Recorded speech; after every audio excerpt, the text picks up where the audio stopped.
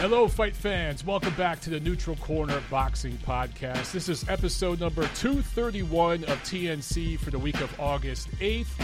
I am your host, Michael Montero for Ring Magazine and RingTV.com. So we have a lot to talk about tonight. No guest.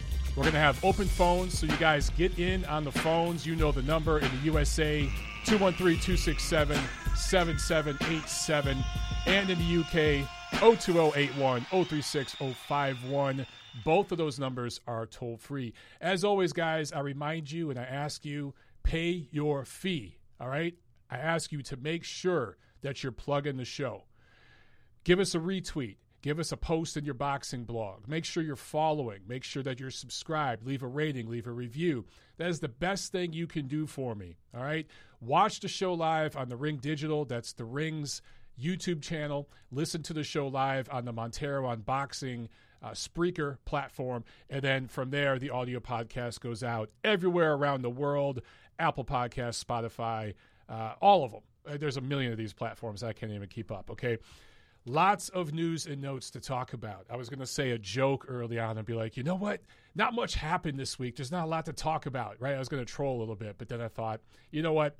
Too much seriousness, man. So, real quick, I wanted to just show you guys the last two issues of Ring Magazine. So August 2020, the Gatti Ward tribute. Guys, if you are a fan of those three fights, and who the hell isn't, this issue of the magazine is a must-have, all right? You have everything else in there that you expect from an issue of Ring Mag. You got the ratings and all that good stuff, the news, the notes, but this is an issue dedicated to Mickey Ward and Arturo Gatti, their legendary three fights, their slugfests. There's details about the fights themselves. I could thumb through all the different articles, but not just the three fights, but also things about the fighters, some things you probably didn't know before. And for Arturo Gatti, there's even some stuff about what happened in Brazil, the tragic ending to his life. Was that a suicide? Was that a murder? Who knows? It's probably something we'll never have the answer to. And then, of course, the September Mike Tyson special edition. If you guys are fans of Mike Tyson, this is a must-have. All sorts of awesome material on Tyson, both during his career, of course, and after. All the turmoil outside the ring, the craziness inside of it as well. My favorite part, though, is Tom Gray did a piece here called Mike Tyson, Student of the Game, where Tyson talks about the different heavyweights of history that, he looked at and studied. And, of course, you got Jack Johnson in there, Jack Dempsey, Joe Louis, Rocky Marciano, all these different guys, Sonny Liston. So check this out, guys. I think both of these are going to sell out. We've had a couple issues already this year sell out. People dig these special issues. They always sell out. We have one coming up about Manny Pacquiao, and I'm happy to say I'm going to have an article in there. In fact, I've been talking to Freddie Roach's people over the weekend to get an interview set up for a piece I'm going to do in that special. But guys, these always sell out, okay? Make sure you pick these up. You could go to Ring's website and you can buy issues of the magazine right off the site. You can buy back issues off the site right there. So if you don't want to go to your local newsstand and deal with all that craziness in this COVID world, I get it. Go to the Ring store, all right? Just go to the ringtv.com, click on Ring store. You see everything right there, all right? So let's get into some news and notes. Now, of course, unless you've been sleeping under a rock, you heard that Paulie Malignaggi was released, let go, fired from, whatever term you want to use, from Showtime / Viacom / CBS. It will no longer be doing commentary for Showtime Championship Boxing. Obviously, that's a really important story because it has tentacles that go into a lot of different things that are taking place in the world right now, particularly here in America. It's an election year and all the crazy political discourse going on between the citizens of this country, a global pandemic. I mean, it just touches so many different things. So I'm going to talk about that in a second. But first, let's talk about some other fight news, okay? Lomachenko versus Lopez. So a lot of you guys have asked for my opinion on this. Really quick, I won't go into too much detail here, but it was reported by one boxing reporter. None of this has been confirmed, obviously, but this is one boxing reporter saying that Teofimo Lopez was offered about $1.2 million on the surface. And I think Lomachenko is offered like $3.5 million, somewhere in that ballpark. So basically, Lomachenko getting about 75% of the purse, and Lopez getting about 25% of the purse. Now, from what I've heard, the original offers were closer to $4 million and $2 million. So it was a 2/3 split, but with a pay cut. Now, has any of this been confirmed? Have I been in any of these boardrooms where these contracts are being written up? No. Do I have some inside source giving me the numbers? No. Do I have inside sources giving me rumors? Yes. Okay, and I'm just telling you guys, this is what I've heard. So both guys were asked to take an equal pay cut. It ends up being where, again, Teofimo Lopez getting a little more than a quarter of the purse, which when you look at what these two fighters bring to the table, I think that is more than fair. However, apparently Teofimo Lopez says, no, that's not enough. I want more. And the fear porn starts on Twitter. And suddenly everyone's saying, oh, my God, this fight is not going to happen, blah, blah, blah, blah, blah, right? It's always jump to the fear because fear equals clicks. If it bleeds, it leads. That's not just in mainstream media. That's in boxing media as well. When I say it bleeds, it leads, I'm not just talking about action in the ring. I'm talking about the fear porn outside of it. So I just find all this very, very hypocritical. Number one, people have asked me, Mike, well, what does Lomachenko bring to the table? He's this tiny little guy that doesn't have a great handle on English. It's not like he's a heavyweight, a knockout artist. How does he command this kind of money? You guys are forgetting something. Foreign TV money. That's a big one. That's a big one. For fighters from overseas that bring in a fan contingent from other parts of the world, they bring certain money with them, certain economic power with them that you're not going to see reported in the commissions here in the United States. So there's a purse number that gets reported here. What you're not seeing is that foreign TV revenue that comes in and foreign sponsorship deals and things like that. Top Rank sees all that shit. Believe me, they've been in this business for a long time. They know what Lomachenko's worth. A lot more than myself and any of us watching or listening here do. So if they say he's worth 3.4, or originally I guess it was 4 million, then that's what he's worth. And for Teofimo Lopez to be getting anywhere from a quarter of the purse to 30% of the purse or whatever, that's pretty good considering he just won his title in his last fight. He's a young guy. And in terms of a fan base, he really doesn't bring a big one with him. But what's interesting to see, as soon as he said, nah, I want some more money, the Lomachenko haters come out and everyone's talking shit. Oh, Top Rank, they lowball their fighters. This is why Teo should sign with Uncle Lau. Blah, blah, blah, blah, blah. The same shit over and over, different day. Some fans out there would rather see this fight go to pay-per-view and cost them $80, or this fight not happen and Teofimo Lopez sit on his ass out of principle because $1.2 million wasn't quite enough. What kind of fight fans are these? What kind of fight fans are these? Let me tell you what will happen. In the end, as I said on Twitter last week, this fight will happen. And what's going to happen is instead of getting $1.2 million, Teofimo Lopez will get maybe $1.4 million. Or maybe he'll get $1.2 million reported through the media, but there will be a few $1,000s on the back end or something like that, some other deal written on the back end that people don't see in the media, or at least the commission doesn't see. It'll get sorted out. As I said on Twitter last week, this is part of the sausage being made. Have you guys ever seen sausage being made? It's disgusting. Have you ever seen like what happens on a farm and how your poultry and your pork is brought to your plate? It's not pretty. You don't want to see that process. It's nasty. It's ugly. What you want to see is that beautiful steak on your plate, right? So just chill out. The negotiating, that's the meat being processed. That's the meat grinder stuff that you don't want to see, okay? Just chill. Just wait. October 3rd, I promise you, you're going to get the steak on your plate. You're going to get this fight. And it's probably going to be ESPN pay-per-view. Okay, Spence versus Garcia officially announced for November 21st, Fox pay-per-view. What I find so funny about these announcements, breaking. Everything's breaking. Guys, have I not been telling you since last year that this was the next fight that was going to happen? It was supposed to happen in the spring. That all got screwed up, obviously. But have I not been telling you that? Some of us have been telling you this is because people related to the fight told me that shit. 10 months ago or whatever it was, 9 months ago. So this was hardly breaking news. This was just a fight that we all knew was coming, and we all knew it was going to pay-per-view, finally made official. That's all this was. Now, that being said, I like the fight. And do I think it's a pay-per-view worthy fight? No.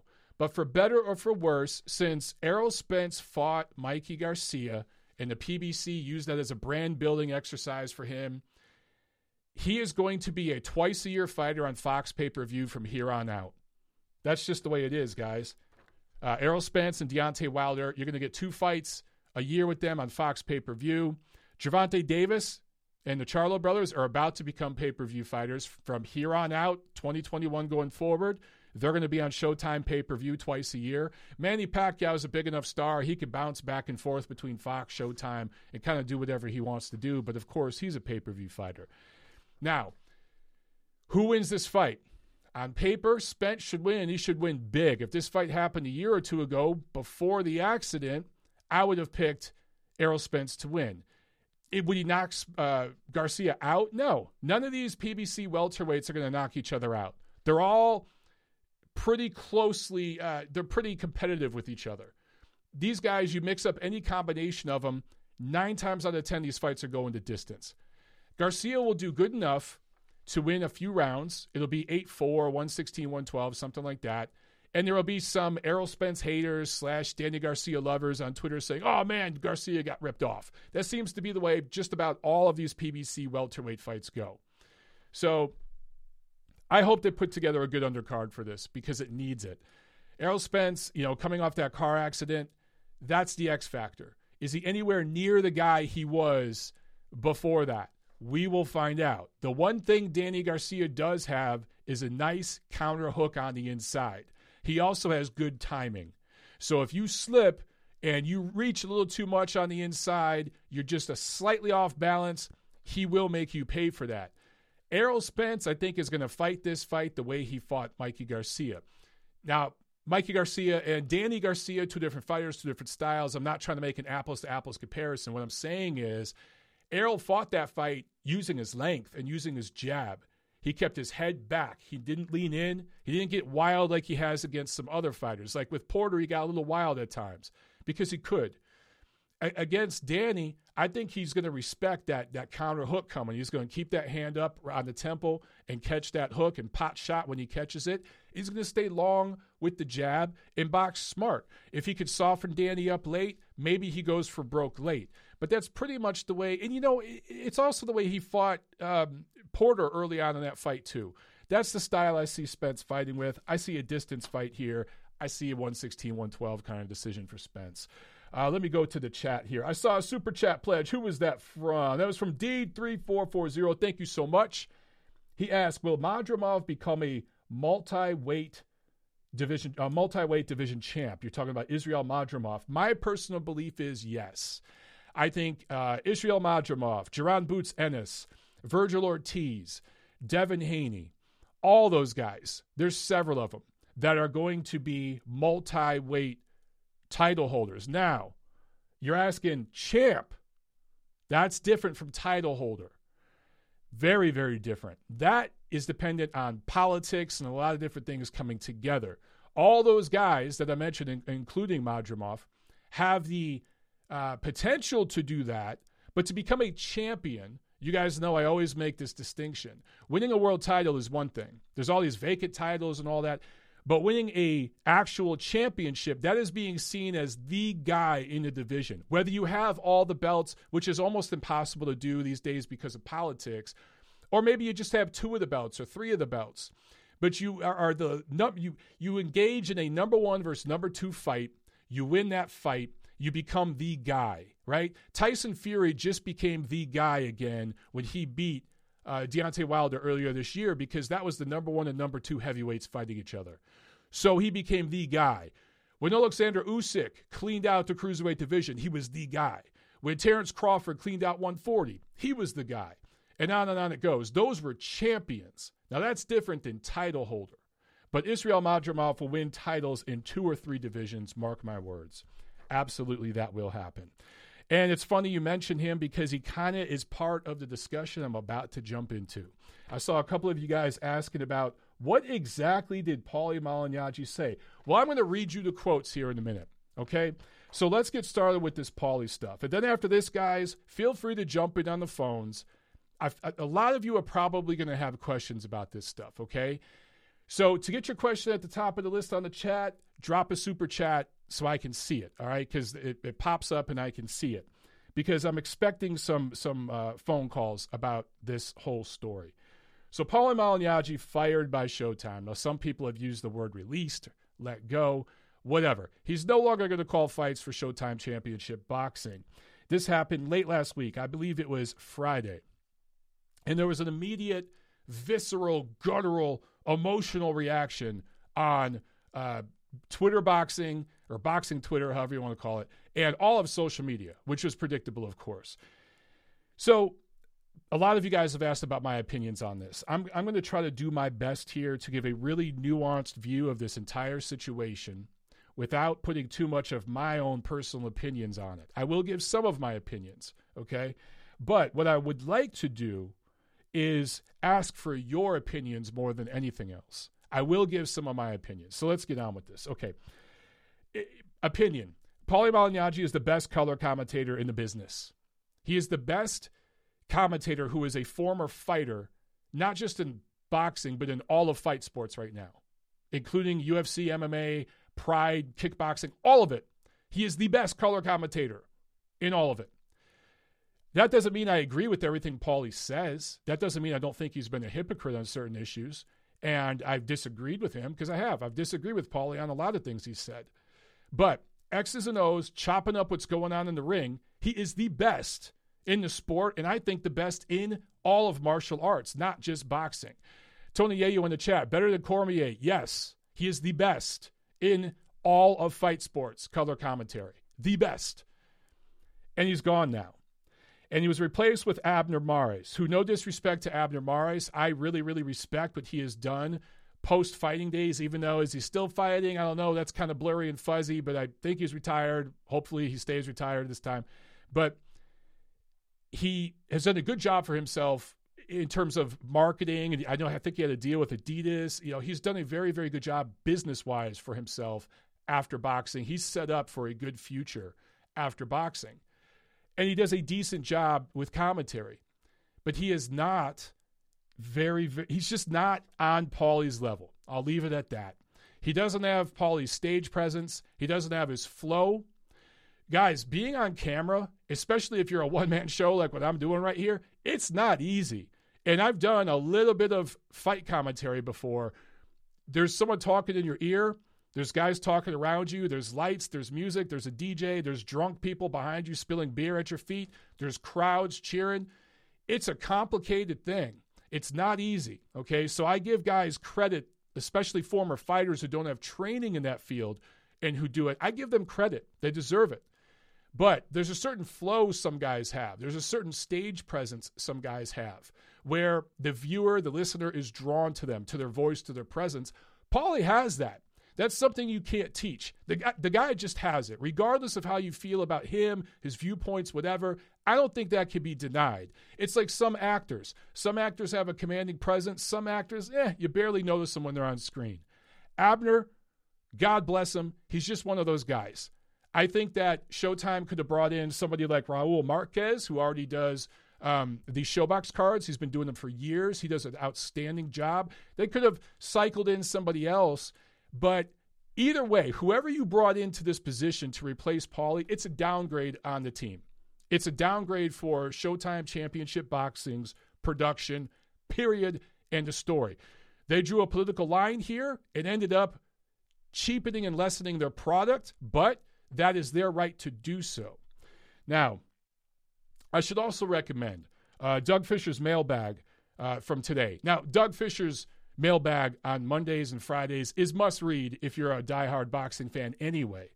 But Dougie gave his thoughts on his mailbag today, and he did an outstanding job articulating some of his personal beliefs, but also some of the beliefs he's read and seen on social media. And also he provided some historical references and some statistics, some numbers, which I will go further and expand upon further here in just a second, to provide context to what Paulie Malignaggi was talking about during this IFL interview back in April. Because he did bring up some good points.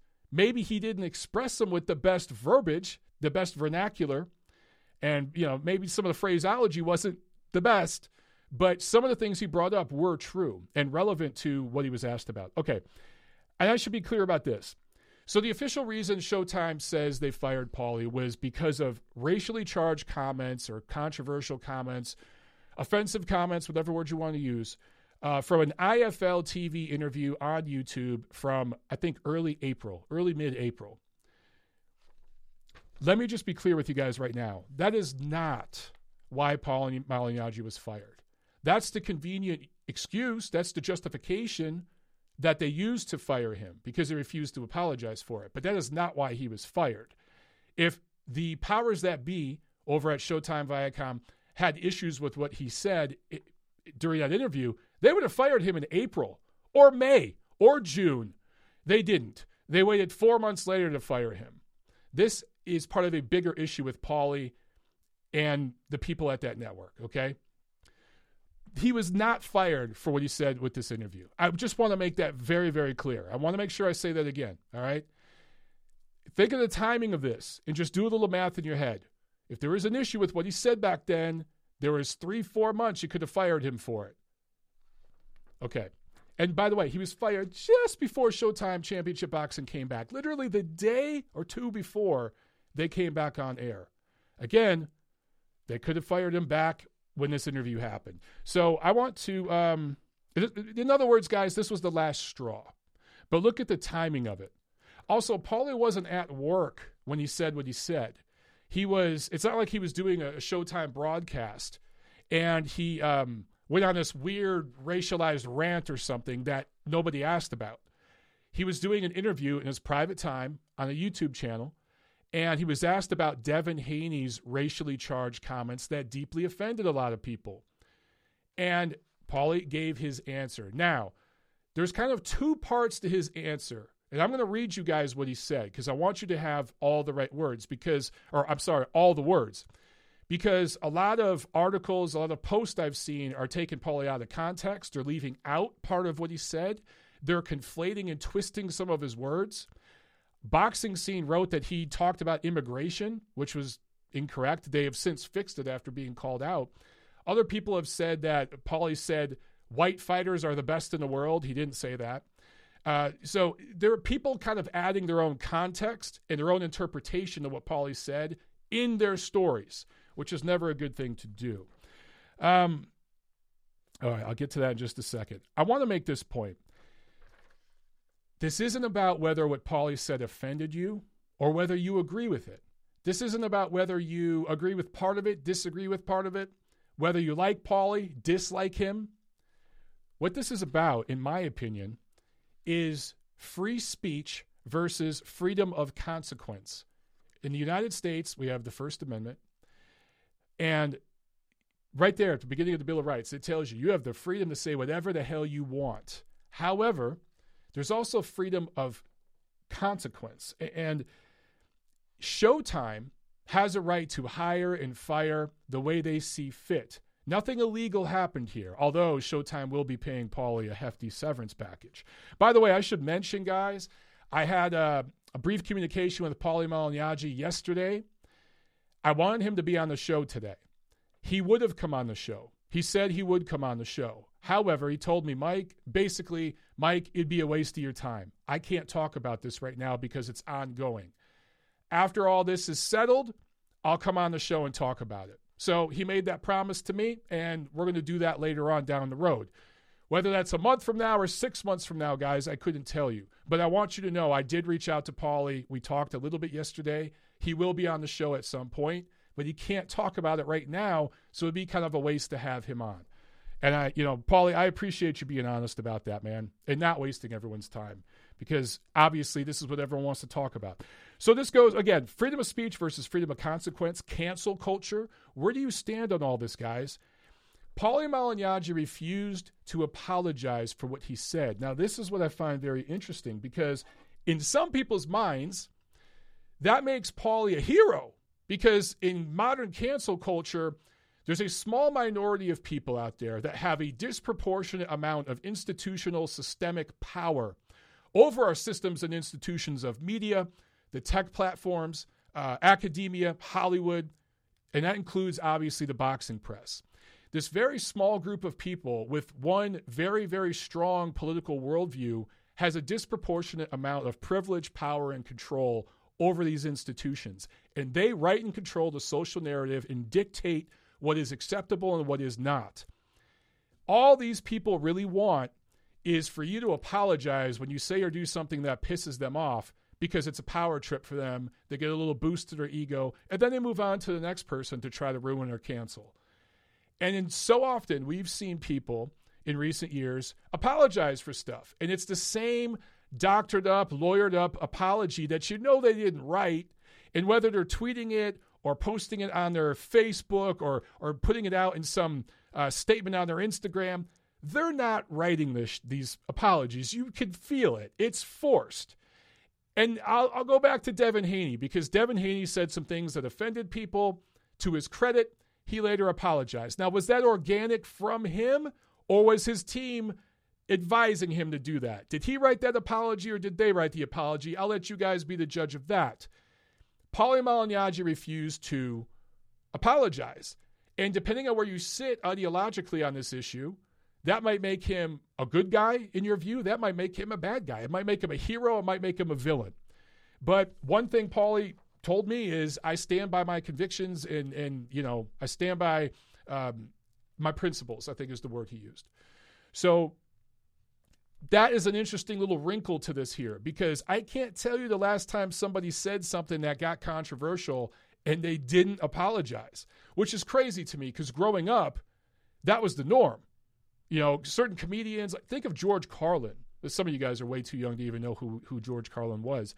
But think about Howard Stern.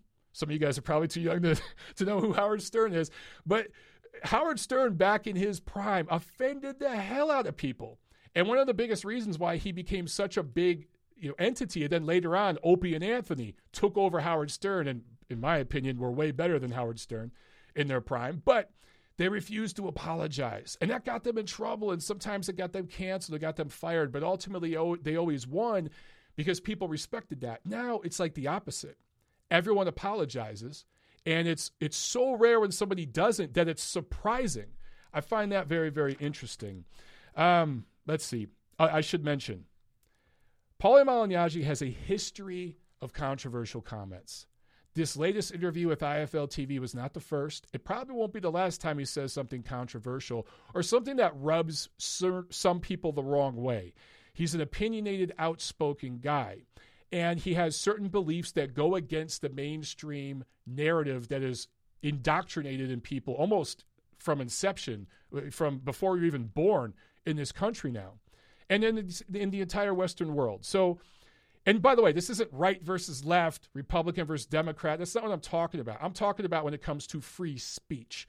There are people there's two different viewpoints on this issue. And Paulie, I think, is a free speech absolutist, and he's just going to stand by that. And because of that, he's gotten himself into trouble with his words. And there's an element here that no one's brought up yet in any of the articles I've read. By the way, real quick, and sorry guys, I'm bouncing all over, but this is a really complicated story, and I just want to be really, really careful that I'm getting everything out there, okay? Because you know how it is today. There are people watching and listening right now that are taking save screens and writing down little 3-4 word phrases of mine that they can tweet out and paint a certain way to paint me in a negative light. There are people constantly watching me like a hawk. You know who some of these people are. There are things Paulie has said that I vehemently disagree with. I believe Paulie has been a hypocrite on certain issues. His obsessions over Manny Pacquiao and Conor McGregor were baffling to me and annoying, and I completely disagreed with them. You know what I'm saying?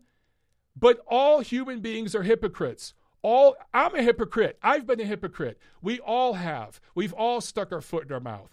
I'm saying this as a guy that freely admits I've tweeted things and I've looked back I've had people tell me, Mike, yeah, this was a stupid tweet. Here's why. And I go back and I look and I'm like, yeah, I probably shouldn't have said it like that. I could see how people might be offended here. I need to do a better job being more inclusive in my thought process before I express my opinions. And I'm trying to get better. So this isn't me beating up on Paulie or anybody else. I'm admitting that I pull this shit too, just like every one of you watching and listening does. But all in all, I think Paulie has, again, been the best color commentator in the sport, and his refusal to apologize and him standing by his convictions and his principles, to a certain extent, even though I disagree with a lot of them, it's refreshing to see somebody just stand by what they say and what they believe and not give in and just be authentic. How many truly authentic people do we have in the boxing media? Do you guys want a bunch of milk toasty bullshit? Do you want a bunch of puff pieces? Do you want everything to be shiny and rainbows and pretty and, pretty smelly little flowers and shit? Or do you want some real talk sometimes, even if it makes you uncomfortable? You decide. You guys are ultimately the voice. All right, we got a couple super chat pledges here. And then I promise you, I'm going to read Paulie's comments word for word. Boxing Lawyer with the super chat pledge. Thank you so much. He says, free speech laws don't apply for a private company. You are absolutely correct. Absolutely correct. And that's why I said it before, I'll say it again. What Showtime did here, Showtime / Viacom, CBS, PBC, because they're involved in this too, it was 100% their right to do. There's nothing illegal about what they did, okay? Trent Nonpareil with the super chat pledge. Thank you so much, Trent. I appreciate that, my man. He says, yo, excited for that 8:15 DAZN card. Madrimov, Giasov, Abibi, showcase fights equals KOs. Charlo pay-per-view won't be the same without Paulie. Good stuff, Trent. Always good stuff from you, brother. I should mention one last thing, and then I promise I'm going to read these comments. Paulie Malignaggi, I'm not going to give too many details, but part of the reason he's being fired, guys, is because during some of his commentary, he's been very, very frank and very firm and very fair about some PBC fighters, guys like Deontay Wilder. He has gone against the corporate-approved narrative, and ultimately, that cost you your job in 2020. Forget the woke stuff, forget the language, free speech stuff. Him stepping out of line and saying some things that were not part of the corporate promotional narrative over at PBC / Fox, Showtime, all of it, that is what got him on the hit list. I'm going to personalize this just a little bit.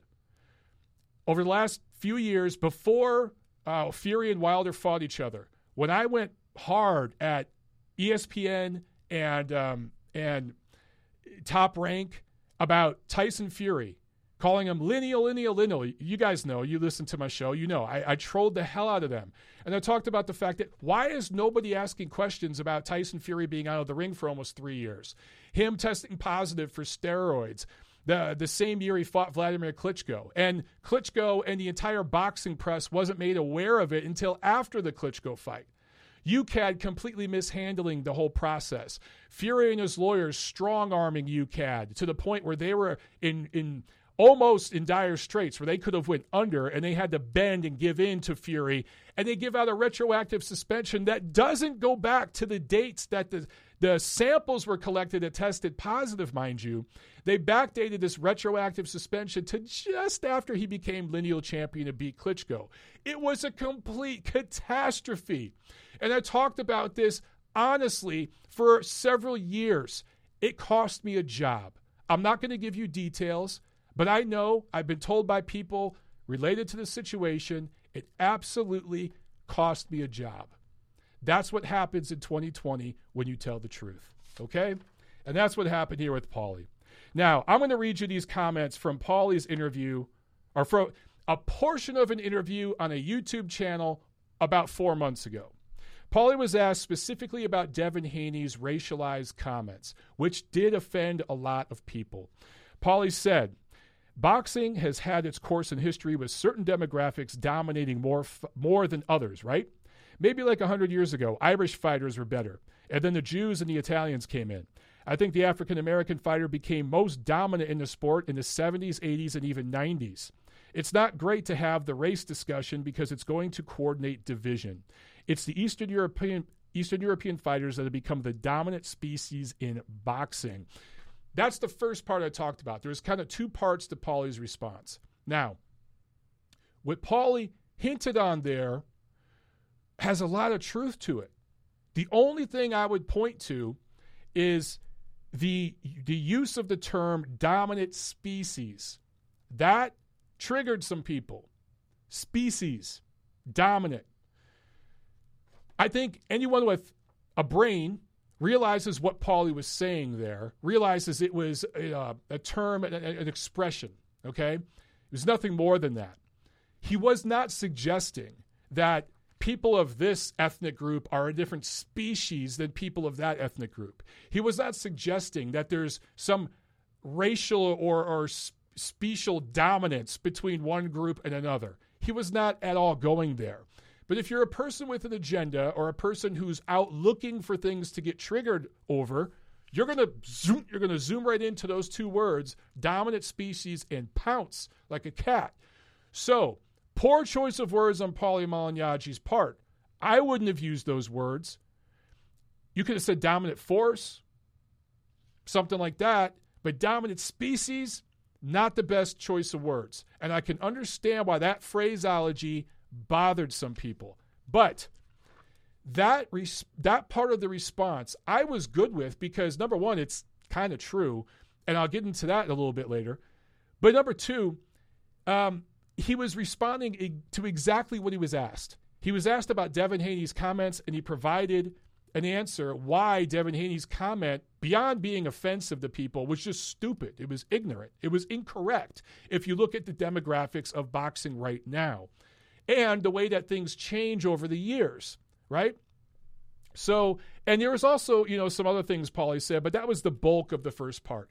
It's this second part where Paulie really put his foot in his mouth because he starts talking about modern-day racial oppression.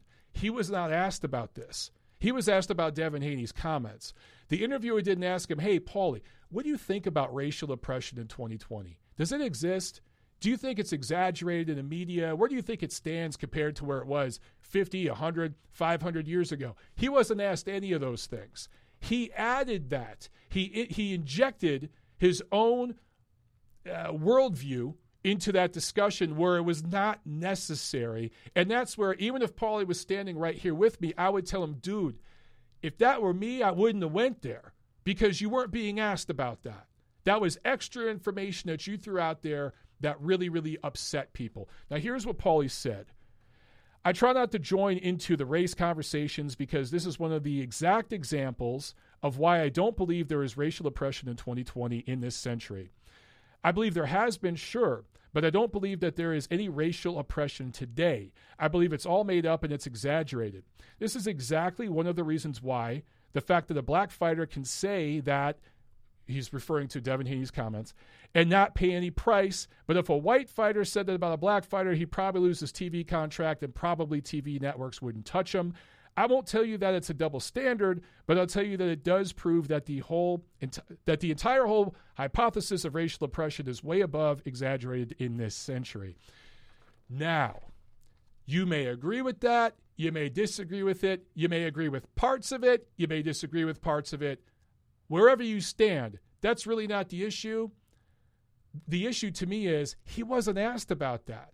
And that's a loaded topic that he injected in the conversation where you could say it was relevant, and he did relate it to Devin Haney's comments. Clearly in the quote I just made, he did relate it to Devin Haney, and he made a point. But there's certain things he touched upon, he just didn't need to go there. And given all the other things, his history with PBC and some of the things he said in the past, this was just the final straw.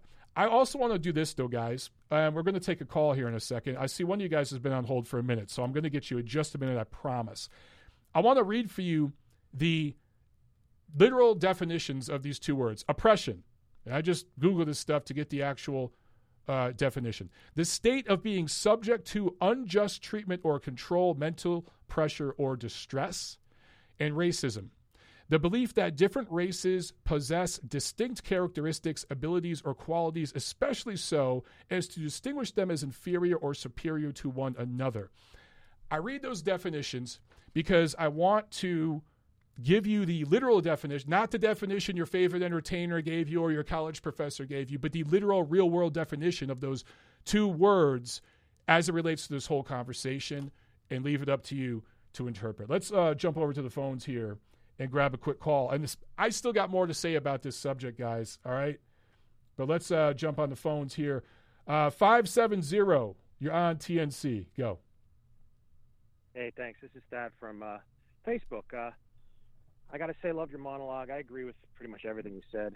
A lot of it's fact-based. I mean, there's no questioning what's the reality here. And I'd like to start off with Paulie Malignaggi. And you're absolutely correct. He was fired because he told the truth about PBC's fighters, specifically Deontay Wilder. I'll always remember this commentary from the pay-per-view, I think it was on Showtime, that's right, with Ortiz. After the seventh round, when Ortiz rocked Wilder, had him out on his feet, the ring doctor came in after the round was over and examined him for 30 seconds. And Paulie's there. He's like, "You can't do that. What's going on here?" Like, he was just incredulous to what he was seeing. So, he exclaimed while everybody else stayed silent. Then he followed it up, after the fact with other comments that were bang on true. And I know for a fact, being in corporate America for 20 years, big Fortune 500 companies, nowadays they have regulators on staff. And I was part of a deposition where I had to testify on behalf of my manager, VP of the company.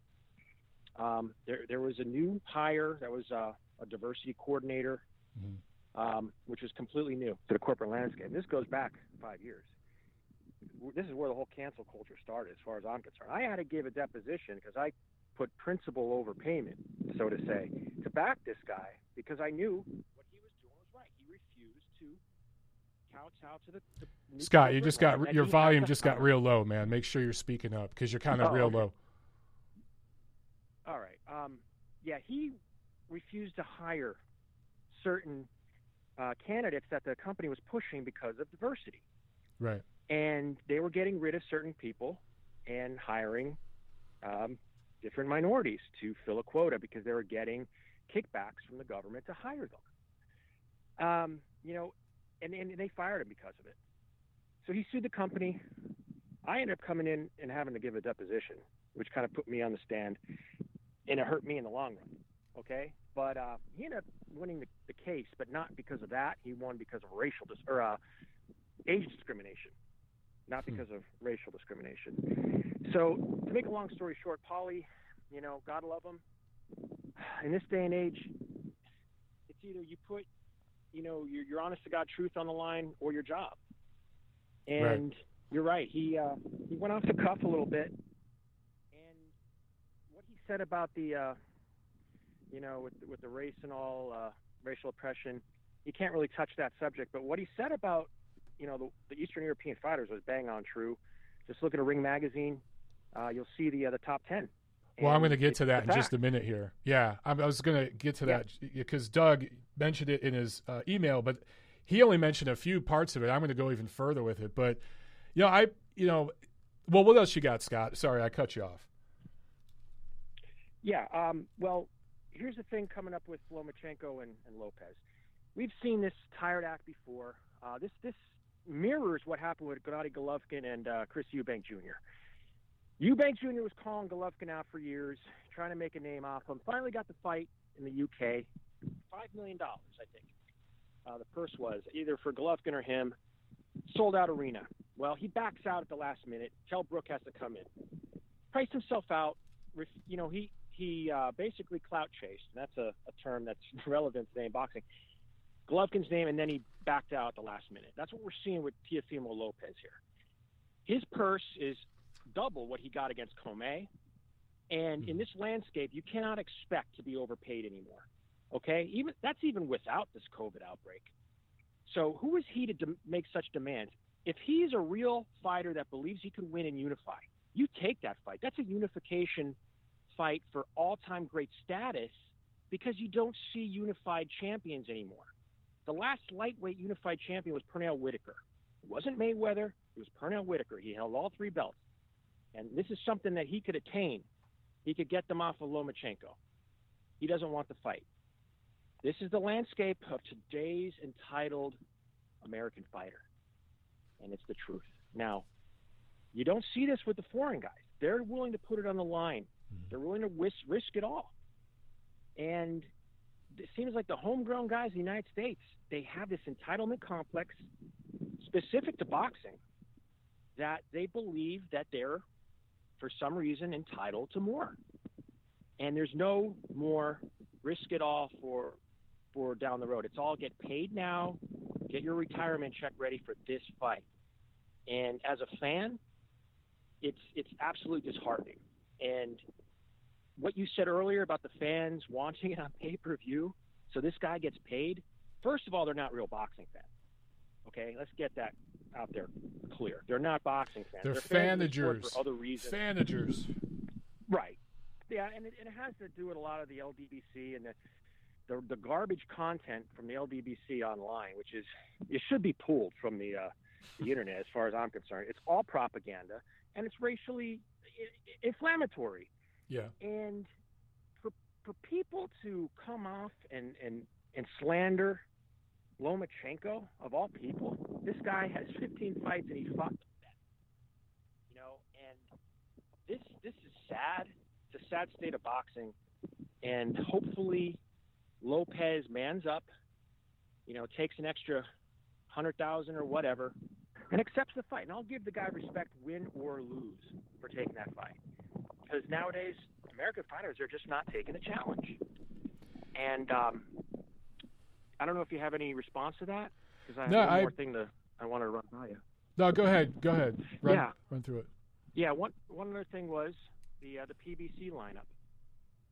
Never been a fan of PBC. I think they're, you know, it's all in-house shows that coddle their main attractions. And Heyman has an agenda. You know, he has his demographic that he caters to. And it's kind of hypocritical because he's exploiting Mexican fighters, like he did with Mikey Garcia to Errol Spence. You know, he sold him out. Instead of putting Mikey Garcia in a unification fight with Lomachenko, he moves him up 2 weight classes to fight Errol Spence, which is a no-win situation for him, to get Spence a fan base, a Mexican fan base, because they are the bread and butter of pay-per-view in America. And now he's doing it with Leo Santa Cruz and Tank Davis. And anybody who believes Tank Davis is going to make 130 pounds for that fight is beyond ridiculous. If you want to bet that fight, it's minus 350 right now for Tank Davis, but it's going to blow up to about minus 800 before the fight because he's going to come in at 134, and they're going to pay off Santa Cruz like Mayweather did versus Marquez. When Mayweather agreed to 144 catch for Marquez, is moving up from lightweight, and then he, you know, cheated the weight class and weighed 146 and then paid him, well, what was it, like $900,000 to fight? Yeah. It was a mismatch. The same thing is going to happen with this Tank Davis fight. And PBC is going to sit there after their whole mission statement was free boxing. And now every fight that really should be on Showtime is pay-per-view. It's a slap in the face to real boxing fans. And, you know, if anyone with half a brain realized that they could stream this, you know, and to me, it's just the landscape of American boxing right now it's disheartening. So with that being said, you know, you had the Charlos, you know, they're fighting on pay-per-view as well. That's not a pay-per-view fight. You know, this is like Deverenchenko versus Jacobs on HBO. And I think it's a good matchup for Charlo because he's a lot bigger. He has better footwork. And Deverenchenko's coming off a couple, you know, bellwether fights where he took a lot of punishment. Mm-hmm. You know, that Golovkin fight, you know, he may never be the same Jacobs, and the Kolke fight. Those are all 3 grueling fights for him. So, yeah. Look, Scott, we got to move on. But you bring up some really, really interesting points that a lot of people agree with. I would say that there's a pattern you can see over at PBC. And this isn't, you know, I don't want to beat up on PBC. I do like some of the fights they put on. But I've talked about this in the past. Floyd Mayweather fought on Cinco de Mayo weekend, Mexican Independence Day weekend. He's not Mexican. Oh, yeah. He fought Ricky Hatton, Conor McGregor. He's not from the UK. Floyd Mayweather realized that, and his advisor Al Heyman realized, here in North America, the Mexican fan contingency is the biggest, most powerful fan contingency here. They spend their money. And it's not that other fans don't. Let me be clear, because this is 2020, and I have to say that. Other fans of every walk of life are outstanding too, but the biggest fan contingency is the Mexican fans. And over in Europe, it's the UK fans. And I think that there's a pattern there of Heyman. He's not the only one, but using fighters and fans of that demographic to build up some of their fighters. We've seen this for years. I mean, to deny that's happening, it's the business of boxing. It's the business of boxing. Again, it comes down to when it infringes on principle and ethics. He's getting away with it because, the fan base, God love them. Love the Mexican fan base. I love watching boxing with them. And I'll never forget the time I watched the Golovkin-Canelo one with, a whole entire theater of Mexican fight fans. And I was stumping for Golovkin big time. And they all came up to me after the fight. And they said, honest to God, we hate it here and you root for Golovkin the whole fight, but damn, he won the fight. And much respect to him. And you know what? And that showed me that these guys are about boxing. Yeah, they're going to root for their countrymen, just like Brazil roots for their soccer players. I've been to many foreign countries, and it's just that culture that they get behind their people. Okay, there's nothing wrong with that. So, with that being said, Heyman exploits them, and the only way to fight the power is boycott. But they're too proud, to say that or do that, and it stinks because now people are going to be gouged $80 for a fight that should be on Showtime. And I do want to say one thing, Scott. I want to make sure that look again. Oh, this is bad. Your viewpoints, a lot of people share them. I will just add that PBC does have fighters that they represent that are Mexican American fighters that have done well. Leo Santa Cruz has done well. Mikey Garcia has done well with them. They represent Manny Pacquiao now, who's Filipino. They represented Carl Frampton at one point. So we need to be clear about this, okay? But you do bring up interesting points. I will say boxing as a whole is an exploitative industry. I mean, it's young men being exploited by old wealthy men a lot of times. But it's also providing pathways for these young men to have better lives. And I will always defend boxing because it's saved countless more lives than it's hurt. But, Scott, we got to move along, man. I got other calls, and I got to get back to this stuff. But great call, brother. Thank you. Thank you. You too. All right. So some of the stuff Scott, said there is going to offend some people. It's going to rub some people the wrong way. But my suggestion, my request would be please, have an open mind and hear different viewpoints. And you may agree, you may disagree, but we should all be allowed to express different viewpoints in a public place and, break bread together at the end of the day. We're all boxing fans. We agree on 90% of this shit.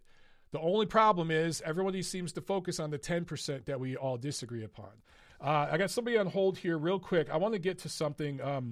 Just hang out there on hold, okay? Because I want to finish up on this, my Paulie Malignaggi stuff, and then I want to get to you guys, okay? But let me just state for the record here. Let me say this again. Paulie Malignaggi, the real reason why he got fired has little to nothing to do with the comments he made in the IFL interview over 4 months ago. This is more about him not towing the company line with Showtime. Some of the comments he made, as one of the callers just talked about, after the Deontay Wilder fight with Luis Ortiz, some of the comments he's made, just speaking some truth to some of the PBC fighters that they represent, goes against the corporate promotional narrative, and that put him on the hit list. There's a history of some inflammatory language from Paulie, and that didn't help, and maybe this IFL interview was the final straw. But this interview is from April. If people were outraged over what he said in April, he could have been fired in April, May, June.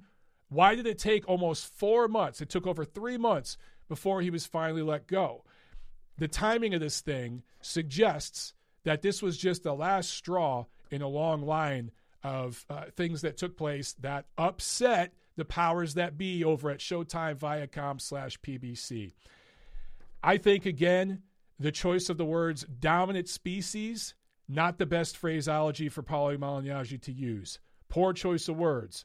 Also, he was asked specifically about Devin Haney's comments. Replying to that question was fine, but bringing up racial oppression and your political worldview on that, he wasn't asked about that. And I think that's where he crossed the line that he shouldn't have went to. This isn't about whether you agree with Paulie or disagree with him, whether you like him or not, whether you feel he should have been fired or not. What this is about for me is being consistent and being fair. And what upset me this weekend was to see a lot of hypocrisy in the media and the boxing fans on the boxing social media universe. I saw a lot of articles being posted about Paulie Malignaggi twisting his words, painting him a certain way, relating his words to the George Floyd murder, which occurred after this IFL interview, comparing what he said and relating it to the protests and riots and civil unrest that have taken place over the summer, which again happened months after his IFL interview, even relating his words to the current presidential administration, which is asinine. None of those things are related. You could draw comparisons as to why it may offend people, but my question is, why didn't it offend people in April? Why wasn't this such an egregious thing months ago? Why didn't he get fired then? Why did it take till now? Days before Showtime Championship Boxing was set to return this past Saturday. Many of the same people that I saw in the American Fight Press laughing off Devin Haney's comments and saying, man, why are people offended about what Devin Haney said? You people are ridiculous. You people can't even get offended about this stuff. This is not cool. A lot of those same people wanted Paulie Malignaggi's head on a pike this weekend, right? And the exact opposite. A lot of people that were deeply offended by Devin Haney's comments were saying, let's give Paulie a pass. He's a good guy. Well, which is it, ladies and gentlemen? You have to be consistent. Context matters. Nuance matters. Details matter. And I see too much. It's okay if you disagree with what he said. It's okay if you agree with it. I don't really care. I don't have an opinion one way or the other. What I don't like is the hypocrisy and people moving the goalpost dependent upon who said what they said, when they said it, how they said it. How about we treat every case with some consistency? How about we stop injecting our worldview on every case, and that determines how we think everything should be adjudicated? Why don't we treat every case the same? I understand that there are differences between every case. I get that. But what I mean is, why not apply the same standards, the same ethics to every case? Let's be consistent and let's be fair. Now, one thing Paulie did hit on that I think did strike a nerve with people, and they're lying, they're not being honest, they're trying to make it about the racial oppression part. But the first part, where he talked about the changing demographics in the history of boxing, I think that bothered people because it scared them. And I've talked about this in the past. This is not something that should bother people or scare people. Throughout the history of boxing, there have been demographic waves and changes and different power structures in the sport. Different ethnic groups, different immigrant groups, even different religious groups have had periods of dominance in the sport. And to me, that's the beautiful part of boxing. It's the part that unites all of us from different walks of life because we've all had our time in boxing. Everyone's made it. Everyone's come up through this sport. That's what really separates it from other sports. That's what makes it so beautiful, in my opinion. It's something that should be embraced, not something that should be controversial. Months ago, after the actual interview with Paulie Malignaggi and IFL, I did a video talking about Paulie Malignaggi's comments. Imagine that. I actually did a video in April on my channel addressing Paulie Malignaggi's comments, not in late July or early August, like the rest of the media is doing because it's convenient, and they're being offended because they're being told to be offended. No. I did a video then. I welcome you. and invite you to go check it out, where I talk about the history of boxing changing demographics and how beautiful that is and how it should be embraced. It shouldn't be something that scares you. It's something that's great because we can all relate. We can all talk about all the different great fighters of different backgrounds. It's a uniting thing. It shouldn't be a divisive thing. And when Paulie talked about the fact that African American, he didn't say black fighters, he said African American, meaning black American fighters, were the dominant force in boxing from the 70s through the 90s. He wasn't lying. Guys, I invite you, find it, Google it.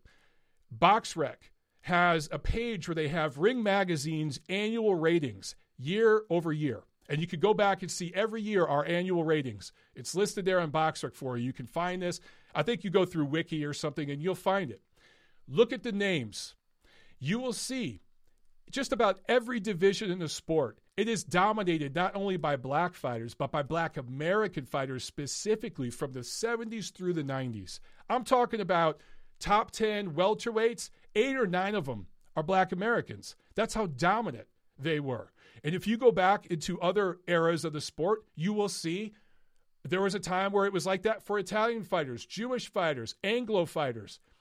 That's part of the cool thing about the sport, right? But if you look at the 2000s, the Mexican and Mexican American fighters and Latin American fighters in general of all races, because Hispanic isn't a race, it's a culture, it's an ethnicity. There are black Hispanics, white Hispanics, mestizo Hispanics, indigenous Hispanics.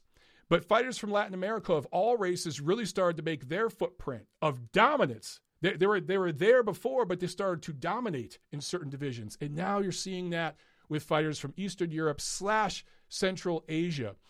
Fighters from the former Soviet Union are really not dominating all the divisions, but dominating several of them, and they have their footprint in every division. And I wanted to hint on something. Doug Fisher talked about this in his mailbag. I invite all of you to check it out. Awesome response. He gave the best response I've seen on this entire issue in written form. But boxing is more global than ever. Go right now to the ringtv.com. Go to our ratings. Pound for pound, top 10 pound for pound. There are 2 black fighters, 2 black Americans, Bud Crawford and Errol Spence. That's 20% for you math geniuses out there. In the heavyweight division, there are 2 black Americans in the top 10. 1 at cruiser, 2 at super middleweight and light heavyweight, 3 at middleweight, 5 at junior middleweight, 4 at welterweight, 1 at junior welterweight, 2 at lightweight, 3 at junior lightweight, 1 at featherweight, 1 at junior featherweight. That's as far down as I went. So, out of the 180 fighters ranked by Ring, about 30 of them are black American, specifically black American. In other words, about 1/6. I think it's slightly under 1/6. So the dominance that you saw in the 70s, 80s, and 90s is not the same today. And you can't just say, oh, it's because all the best heavyweights are in the NFL. Well, how do you explain all the lower weight divisions too? Okay, this is universal across boxing. It's not just the heavyweights. It's every division. In fact, several of the lower divisions, there's no black American fighters there. So this is something that it is part of a changing demographic trend in the sport. The sport is more global. The doors are open. All these fighters who could not compete professionally now are competing professionally. Boxing is more diverse. You look at the pound-for-pound list, we have fighters from several different continents, several different countries. 4 of them are Eastern European. You know what? I'm just going to pull it up because why not pull it up? Because I think you guys just might need to hear some of this. I mean, I think this is a good thing. I think this is awesome. We live in an age where everybody celebrates diversity, right? Ring Magazine, pound for pound list, top 10. We have a fighter from Mexico, Ukraine, Japan, America, Ukraine, America, Kazakhstan, Mexico, Russia, and the Philippines. That's pretty damn diverse. Go to any other sport and take the top 10 athletes in any other sport, you will not find that much ethnic, racial, and national diversity. Why aren't we celebrating this? It's not something that should bother people. And that's all Paulie Malignaggi talked about. is that these fighters from this other part of the world are starting to have their time now. And it should be embraced by fight fans. It's not something that should be bad. We shouldn't see so much Lomachenko hate, so much Golovkin hate. There's people out there that think Alexander Usyk doesn't belong on the pound-for-pound list. Are you crazy? People are that scared. Why is this frightening you? It shouldn't. It should be something that unites all of us. Full disclosure, my dad's Sicilian, my mother's Slavic. So this whole conversation, I have ties to multiple parts of it. My father's Latin, my mother's Slavic. My father's a little bit Spanish, but mostly Sicilian. My mother's Eastern European. So I don't know.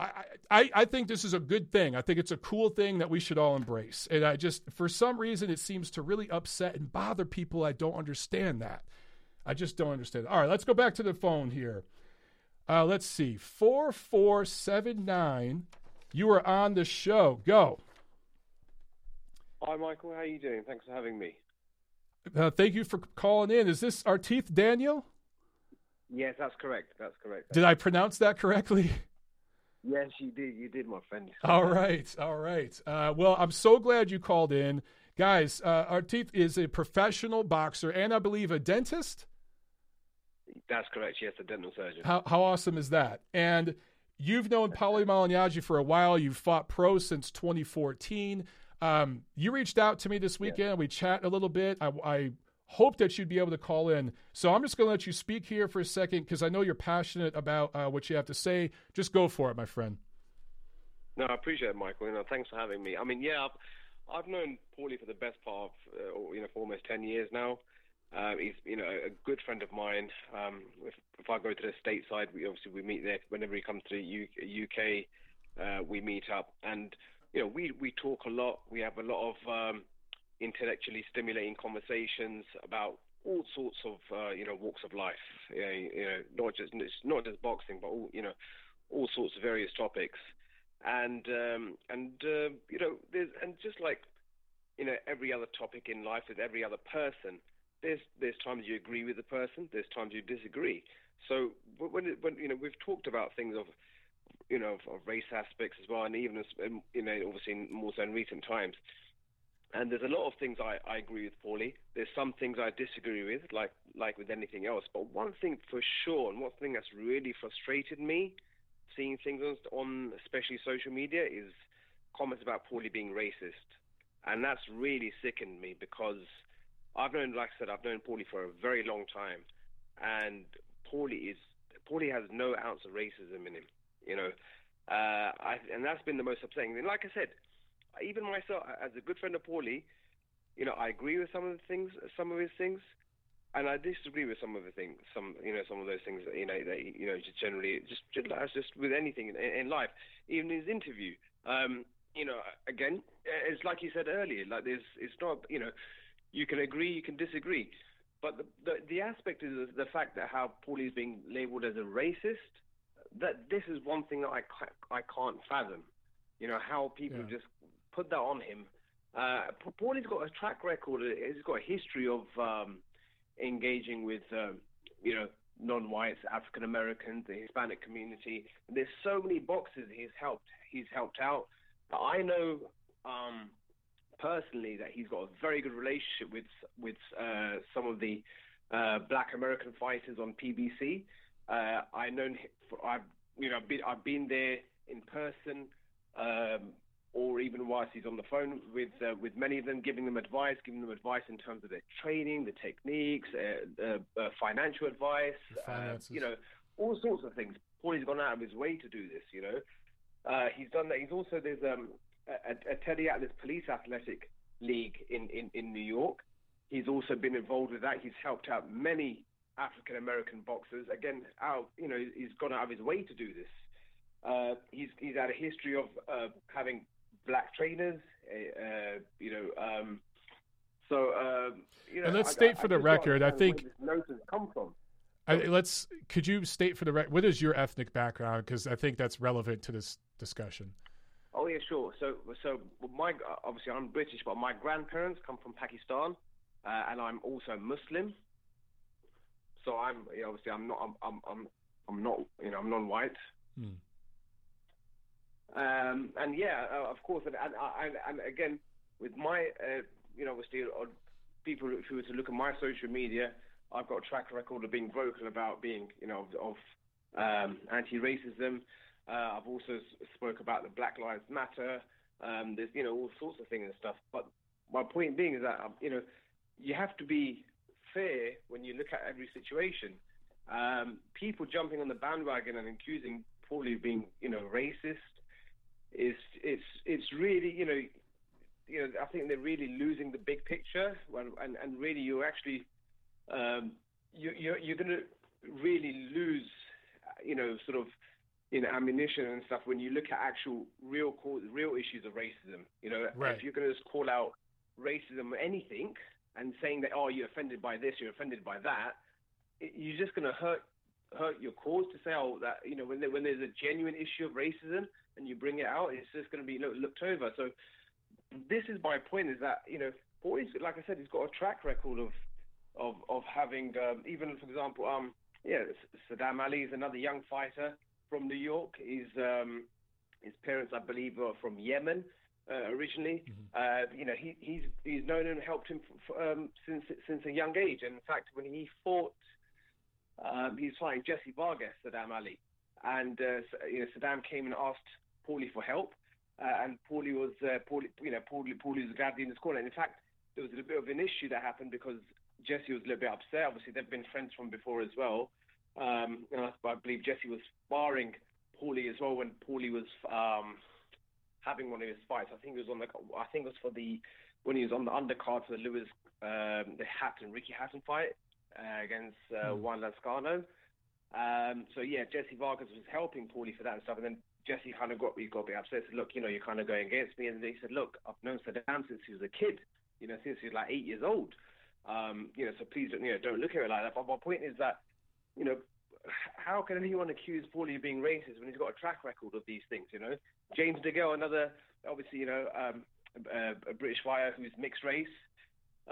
Again, he's had a great relationship with him, and he was helping him out. In fact, at first, Paulie didn't want to charge him anything, but obviously then they wanted, James was like, no, he insisted, and he also insisted that he wanted more time with him. He wanted him to come over and stuff like that. So then obviously there was a business and financial element involved, but it's just like I said, Paulie's got a track record of I mean, today, you also retweeted that video I put of Paulie having that intimate, sincere relationship, conversation rather, with Adrian Broner. Right. And what's very significant, obviously, is that's after he lost that split decision. That's after all the drama that had happened.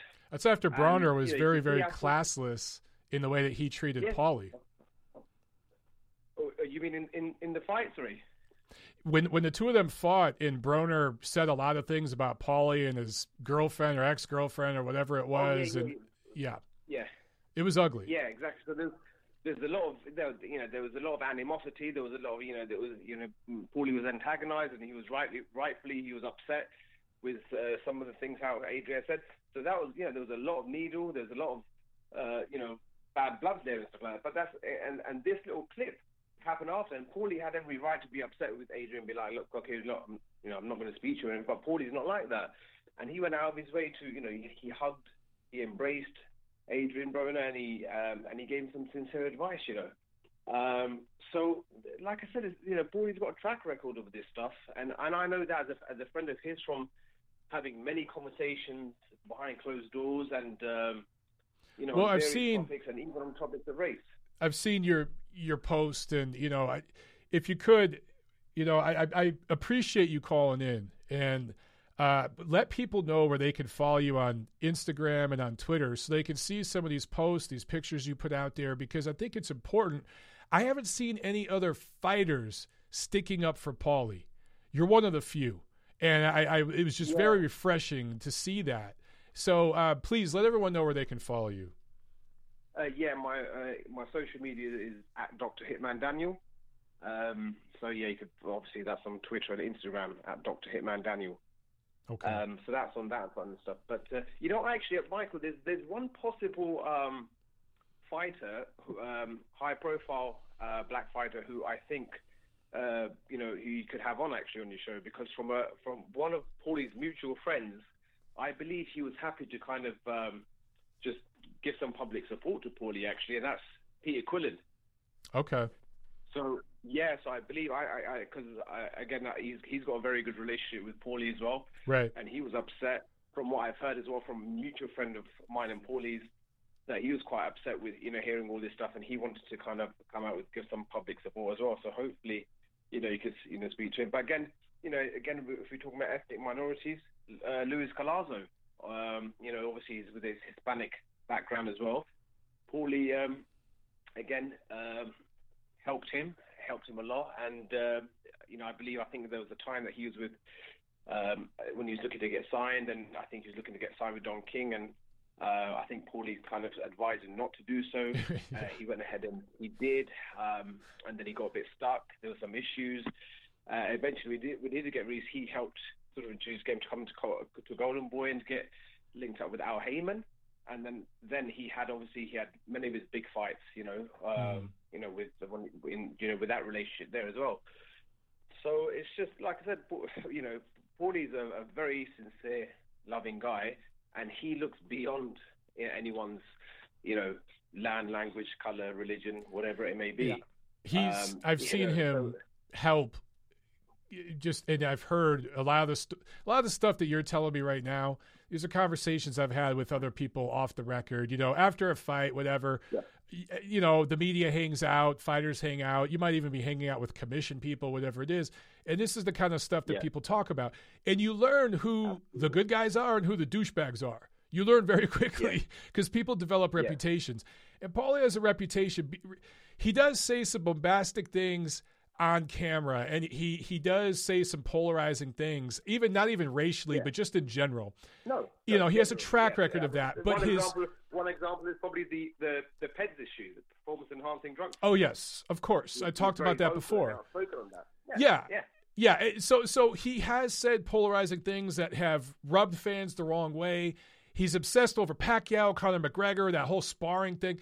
But his track record in the sport with people when we talk off the record, his track record is being one of the good guys, for the most part. There's some stunts he's pulled like everybody, but he's never been seen as a guy who's a racist piece of shit. Just never been seen as that guy. Those guys are out there, but he's not one of them. Yeah. No, 100%.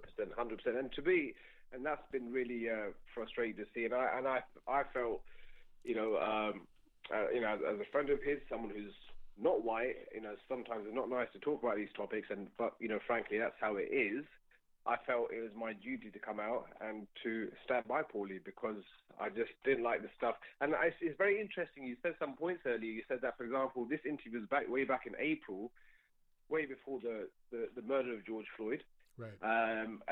When all of the race aspect really kicked in all over the world, and you've seen changes. And this interview that took place was before that happened. Right. So it's like you said, it's just the timing, the way how. Because I think that's jumped the ladder. I think that's relevant because, look, very relevant. If the interview was last week and Paulie said some of these things, well, I think it'd be very, very justifiable that people would be like, whoa, slow down. What the hell are you talking? Have you been watching the news? But he said this in April. And I'm not saying I agree with everything he said. There's certain things he said that I disagree with. There's certain words and phraseology he used I wouldn't use. Yeah, sure. Me too. But me too. It was in April. And we're talking about this in late July, early August. Like, the timing of it looks funny to me. It just does. Yeah. No, 100%. It's like I said. It's just. I think the problem is that there's two issues here. One is that with any topic, like something that's debatable, that's controversial, unfortunately, sometimes people have already made up their minds. Right. And when they enter sort of a discussion or they hear something, they've already made their decisions anyway, and they'll be sort of narrow, even closed-minded, and not really want to say anything, and they've already got their opinions, and that's how it's going to be. So that's one problem you're going to face. And second issue is that, is that if you're going to speak about a topic like this, it's going to take a while for you to really to explain your stance and really put things into perspective. You're not really going to get your point across in a few minute interview or in a tweet. It just needs to be done properly in the right place in the right time, right, and with adequate time to explain things. Right, and that's why we've been going. My show, we're 80 minutes into the show here, and we're still talking about this. That tells you how complex this issue is. And there's people out there I know who are going to be frustrated and say, Montero, get to the fights. Wrap it up 5 minutes. It's like, dude, you can't talk about this in 5 minutes. This is a complicated thing, man. Very complicated. It's very complicated, very sensitive, right, especially in today's time. And like I said, I've discussed in detail with Paulie about some of these things, and over dinner, over some tea and coffee. And the thing is that, like I said, is that, some things I agree with Paulie on these things, and some of the things I disagree with him. But it's all respectfully done. It's an intellectually stimulating discussion that we're having. But in no time have I ever thought, Paulie, man, you're out of order here. That you're being racist. It's just beyond, comprehension, really. For things don't work like that. It's just that's why I'm just. It's been upsetting to have seen some of the statements that have been done. It's just from general people and even people from the boxing world. I'm not going to mention any names and stuff. But like I said, Paulie's he's even with present day fighters in PBC, from the PBC stable. And I'm talking about black fighters. He's got a great relationship with them. He's given them advice out of his, he's got nothing to gain from doing that. He's gone out of his way to give them advice, financial advice, training advice, whatever it may be. He's a guy who'll go out of his way to help people out, and that's Paulie summed up for me. That's why that's why I couldn't see all of this and just sit down quietly and just let it pass. I was like, no, I'm not going to do that. Well, I appreciate you calling, Artif. I got other callers. We got to move on, but great call. Yes. And thank you so much for doing this, brother.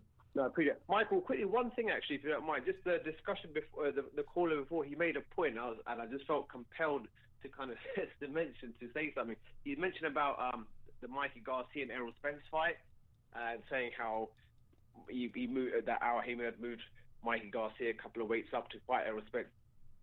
That is actually incorrect. The thing is that Mikey Garcia believed himself. He still is, but in that time, especially when he was undefeated and stuff, in that low weight category, a phenomenal fighter on the pound-for-pound list. And when fighters naturally by instinct, they want to fight the best. That's how fighters are. And especially when you've got a fighter who's like in a pound-for-pound league, he wants to really go and test himself. Mikey Garcia, he himself believed he could go to 147 and beat Errol Spence. And the thing is, even his close people like his brother, he didn't favor it. He was saying, look, I don't think that's the good fight, So the thing is that no one pushed, certainly Al Haymon and PBC, no one pushed him to that fight. Mikey Garcia wanted that fight for himself. And it's only when he done that and he called Errol Spence out, Errol Spence was like, okay, fine. And obviously Errol Spence is smart because he's not just a fighter, he's a businessman as well. Thinking, okay, this will be a great fight in terms of obviously all the Hispanic people tuning in as well, and the audience, the numbers that Mike Garcia will bring in. Let's get it done at the Dallas Cowboys. So it's a business too. So he called him out. Errol Spence never said, I want to fight Mike Garcia. When he had the challenge, he said, okay, fine, okay, let's do it. And so the thing is, no one actually forced him. No one actually, especially Al Haymon and PBC lot, Mikey Garcia wanted that challenge for himself. Well said. I mean, Mikey is a big boy, and he wanted that fight. And I was there in Dallas covering it. It was a fantastic event. I mean, that was almost 50,000 people there. It was a wonderful event. And good points, man. A great call. I appreciate you calling in, man. Perfect, Michael. Great talking to you. Speak to you another time. Absolutely. Take care. Absolutely. We'll do that. All right. Have a good night. You too. Cheers. Bye-bye. All right, what a great call, man. So, guys, make sure you follow Artith Daniel. Let me spell his name, okay? Arthif, Artith, and then the last name is Daniel, like it sounds, Daniel. And it's Danial, I think, on BoxRec. They spell it a little different. But anyway, follow him because seems like a super cool guy. And I thought that was a great call where he made some outstanding points. Okay, let's jump to a couple more calls. One thing I wanted to bring up, though, I saw somebody mention Mike Tyson in the chat. And I talked about Mike Tyson earlier, the September issue of Ring Magazine, the Mike Tyson special. Think of all the crazy shit Mike Tyson said.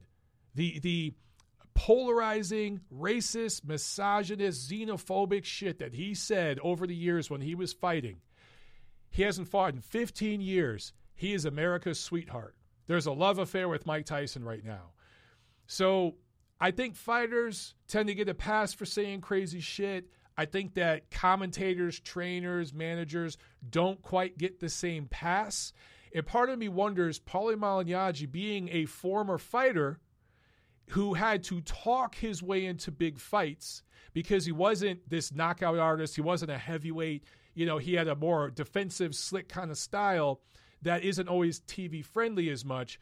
So he talked his way into fights. That's how he got himself big fights, right? And I wonder if there's a part of him that still goes into that mode when he's on camera, and it's difficult for him to kind of flip that switch and turn that fighter mouth off and just be commentator guy.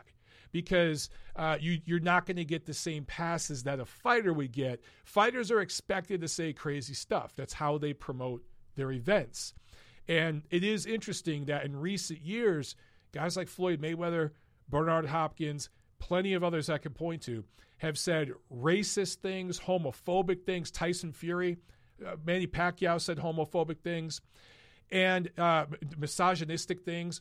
Most of them got a pass. Only Billy Joe Saunders is the only guy I can think of that got punished at all for some of the things he said recently.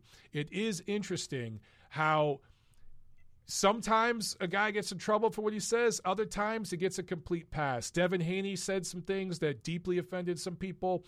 He put out an apology. All was forgiven. It didn't cost him anything. So is there a double standard? What's the threshold? Who controls that threshold? Where is the threshold between freedom of speech and freedom of consequence? And who dictates that? Who has the right to dictate that? Super Chat pledge from Trent. Again, thank you so much. He says, Aaron McKenna reminds me of Mark Breland with a better left hook. That's an interesting comparison. He is my number one welterweight prospect. He has sparred Virgil Ortiz and Ramirez for years. Interesting. I don't know if I'd make the Mark Breland comparison quite yet. I think it's a little too soon. He's very, very young. I'm trying to think. Is Aaron McKenna, for those of you who don't know, Aaron McKenna is a prospect out of Ireland that is signed to Golden Boy Promotions. He had a lot of good momentum going, but he hasn't fought at all this year, of course, COVID. But he's only 21. He just turned 21, in fact. So definitely a prospect worth keeping an eye on. And Trent has a couple of super chats. Oh, I got to back up here. He says, I rate Aaron McKenna very high. He was 21 years old. All of Virgil Ortiz's fights have been televised. Only two of McKenna's fights have been televised. Look, Trent, I agree. Something about Aaron McKenna, I don't know. Golden Boy hasn't made the push quite yet. There's something they see in him that makes them want to take their time. Virgil Ortiz is way mature for his age, okay?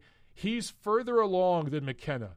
If you look at McKenna's opposition, the guys he's fought, their record, okay? Several of the guys he's fought only had one or two pro fights, and several of the guys he's fought had pretty bad records. So it's obvious they have a different plan with McKenna. It's not just Golden Boy. It's his handlers, his trainer, his team. They want to take their time. And you know what, bro? What's the rush? Let them take their time. But I agree with you. They should put some of his fights on TV, get him some exposure. Trent with another super chat says, yo, Joe is my number one heavyweight prospect. Majidov is my number two. How does Makhmudov stack up? Is that weird head tilt that he does trouble for him? KO'd Nistor and Villanello. For those of you who don't know, Let me look this guy up. I don't want to butcher his first name. Interesting tick that there's a heavyweight prospect out of Eastern Europe that does this really odd head tilt. Okay, I'm going to destroy this first name. Arslanbek Makhmudov. All right, I did that pretty good. So he's out of Russia. He's based in Canada. 10-0. He just destroyed an ancient Sam Peter in December. Has that very much that, stereotypical. Oh, Felix P in the chat said it. He said he has the Drago, Ivan Drago, type of appearance. He kind of does the way he fights, but he does this really weird head tilt. He kind of jerks his head back every few seconds, and I don't know if he has Tourette's. I'm not saying this to be silly or be funny, but I'm serious. Like, I don't know if he has Tourette's or he has this nervous tick where his head jerks to the side, to the right, every few seconds. And Trent brings up a good point. A really good fighter is going to time that shit with the left hook. So Makhmudov, I don't know how far he could go with that. If he could keep his length and stay behind the jab, it's good. He is 6'5", but when he gets in there with a guy who can reach and time him with a looping left hook, you might move right into that. All right, a couple more callers. Let's get to these guys. 732, you're on the show. Go. Michael, this is Dan from New Jersey. Can you hear me? Yes, I can. Dan from New Jersey. What's up? I'm the Dan from New Jersey from Dougie's email, so I figured I better give you a call. Oh, awesome. All right. Thanks for calling in, man. All good. I figured there's no way that Dougie could resist the title like of Mice and Men in Molinari. But I was really surprised and happy at just the detail he put into his reply and just how personally, he responded. So a big shout out to Doug for that. I also wanted to comment on your last caller. I appreciate that he was trying to defend Paulie, but that's kind of a no-win situation, right? Trying to defend yourself or someone else against this accusation of racism.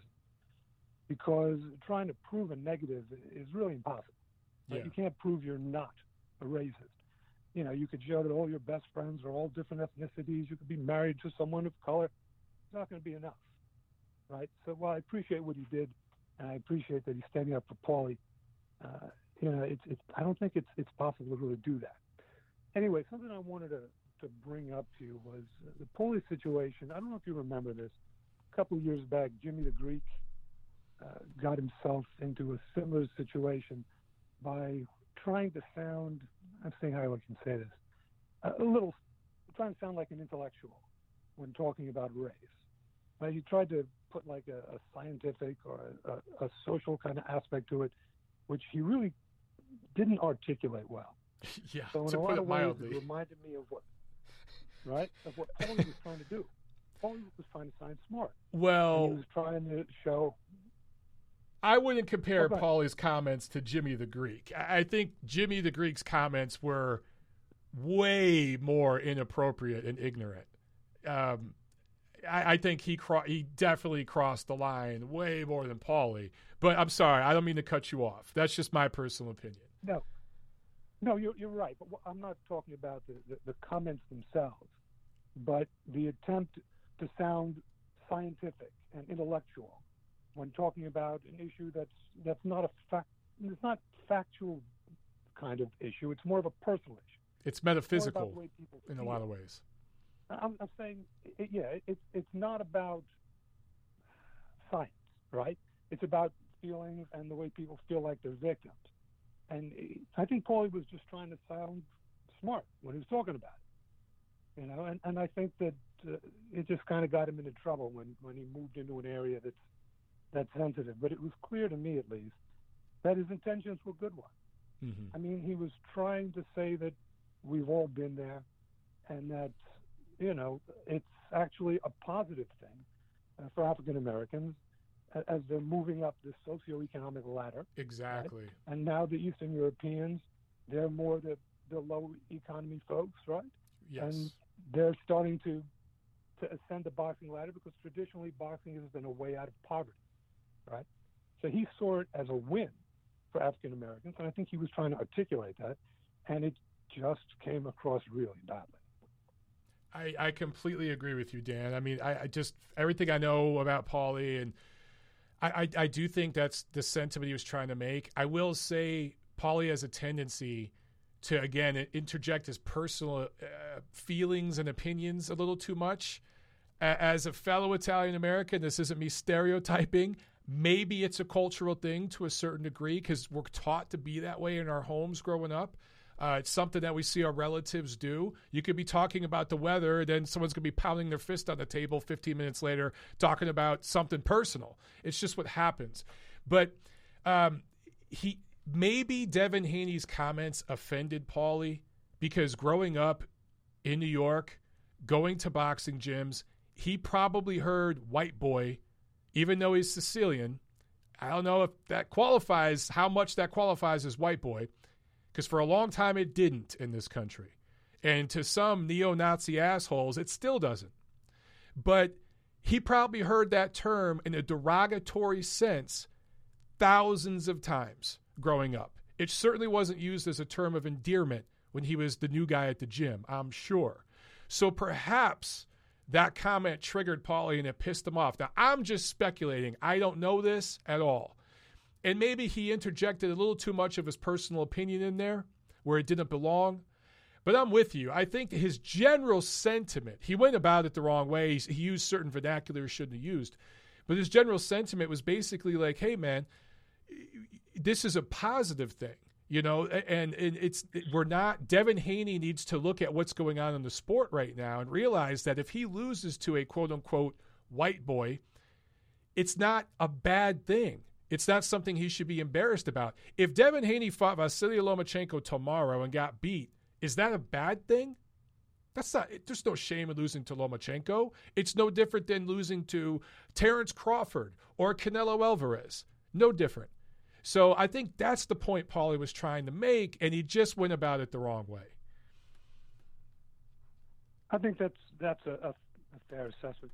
One last thing I want to add, and I think Dougie mentioned this as well. People say they want a dialogue. At work, we've been told, we'll have a dialogue about race. Right. But what people want, I think what they really want, is just a forum to be heard. They don't want to hear a counterpoint. They don't want to have a two-way conversation. They just want to be heard, and they want you to know how they're feeling. All right? I mean, nobody wants to be told, well, look, things are so much better now, because I don't think that really helps them. I think they just want you to hear that they're in pain and to acknowledge that. So I get it, right? I'm sympathetic, and I'm trying to be understanding of the situation. So that's what I got for you. That's good stuff, Dan. And I agree with you. I think some people just want to be heard. I think the problem is when people just want to shout and they don't want to listen. And when they say, hey, man, I'm feeling pain, but they don't realize that the person opposite them might be feeling pain too. It might not be the same pain, but they might be feeling pain too. And I think too much now in our political discourse, people say, well, if you're of this group, you can't feel pain. If you're a man, you can't experience sexism. If you know, that sort of thing, which obviously is ignorant and untrue. And when you're told constantly, hey, man, you don't get to talk about this, and you're constantly having to hide your feelings, when you finally get a chance to express them, sometimes a bunch of stuff comes out the wrong way, and maybe that's what happened. But outstanding points, man. I agree with all of them, Dan. Good stuff. Thank you, and you're on point as usual. Appreciate what you're doing. Keep doing it. Thank you, sir. Have a good night. The call. You too. Bye-bye. All right, let's jump to one more call here, guys. 702, you're on the show. What's up, Mike? It's Rob Palmer. How you doing? Hey, Palmer, what's up, man? What's up, man? I do want to talk about Angelo Leo. Oh, yeah. And get your thoughts on his performance, but I do want to have my say on Malignaggi, if that's possible. Absolutely, man. Go for it. So, I agree there's been a target on Paulie's back for a long time, and I agree with you. It's kind of a combo of his openness with his political beliefs and him not ass-kissing PBC fighters that's eventually got him fired. I think the Eastern European comments are kind of a nothing. I don't think anybody was really upset about those. It's the racial oppression no longer existing comments that were the final straw. And at the time, I thought that was an ignorant thing to say. I still think it's a pretty ignorant thing to say. That's my opinion on it.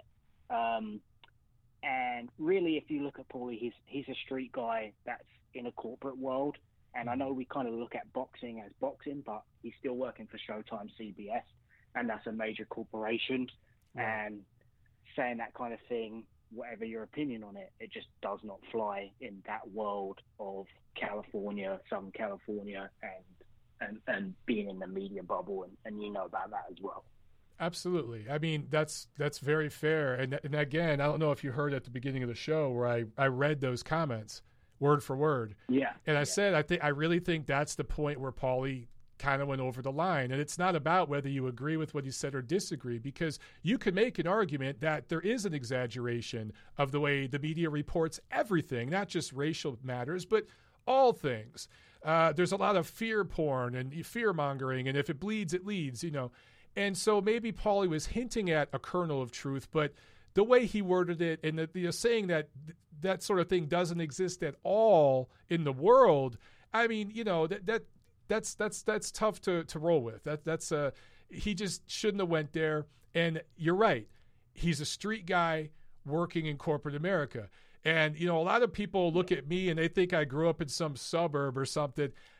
You know about me though, Rob. You know I grew up in the street, and I've had to make that transition, and that hasn't always been easy for me.